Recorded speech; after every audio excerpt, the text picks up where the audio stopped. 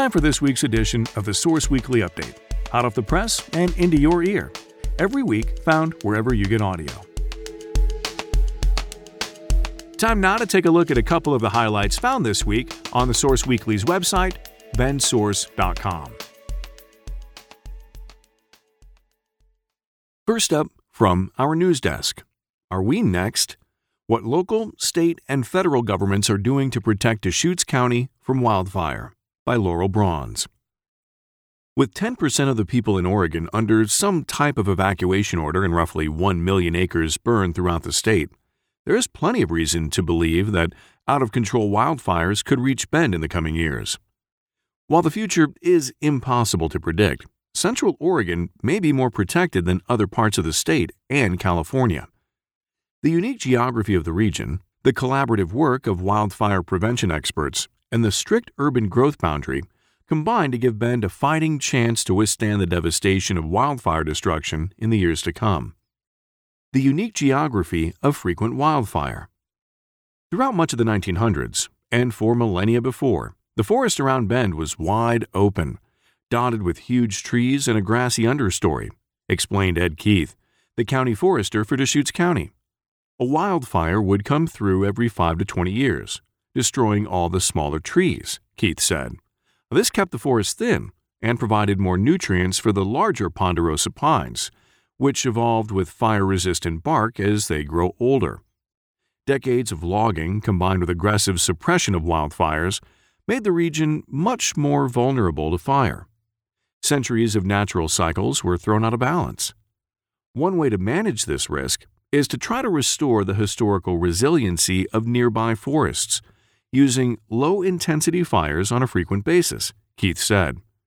These are called prescribed burns, and firefighters plan them around weather conditions and wind. Fire prevention maintenance. Keith spends the bulk of his time as county forester educating people in Deschutes County about how to protect their homes from wildfires. We use research on why homes are lost during wildfire, Keith said. We try to create a defensible space around the house, which includes removing everything flammable, from shrubs and brush to firewood close to the home, to thinning trees. Home loss is usually due to embers that fall on the home and yard, not a wall of fire. Land use. Another thing that protects Central Oregon from mass destruction is state land use policy, which prevents cities from expanding endlessly into wildlands. Partially thanks to the work of Oregon Governor Tim McCall in the 1970s, when a city does want to expand, it must undergo a lengthy review process with the state. California, in contrast, has land use policy which allowed fast-growing cities to sprawl out into hillsides and canyons where homes are exposed to wildfires. Air qualities, evacuees in Central Oregon. In Central Oregon, people likely suffered through one of the worst weekends for air quality in history, with Bend and nearby towns above air quality index of 500 from Friday through the time this story went to press. As of Monday morning, nearly 250 wildfire refugees have come to Central Oregon and are being cared for by the Red Cross Cascades region, according to Christine McConnell, VP of Industry Relations for Visit Central Oregon. While wildfire risk remains high in the region, local governments recognized this decades ago and changed building codes and provided funding to support wildfire mitigation efforts in Central Oregon.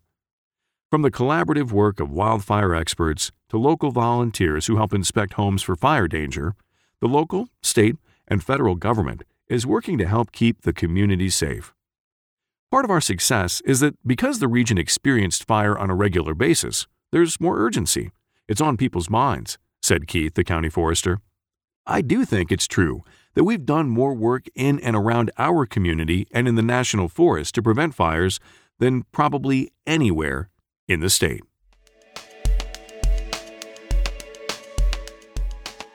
Thanks for listening to this week's edition of the Source Weekly podcast. For more on these and other stories, pick up a free copy of the Source Weekly or visit our website, bensource.com. Thanks for listening. I'm Sam Scholl.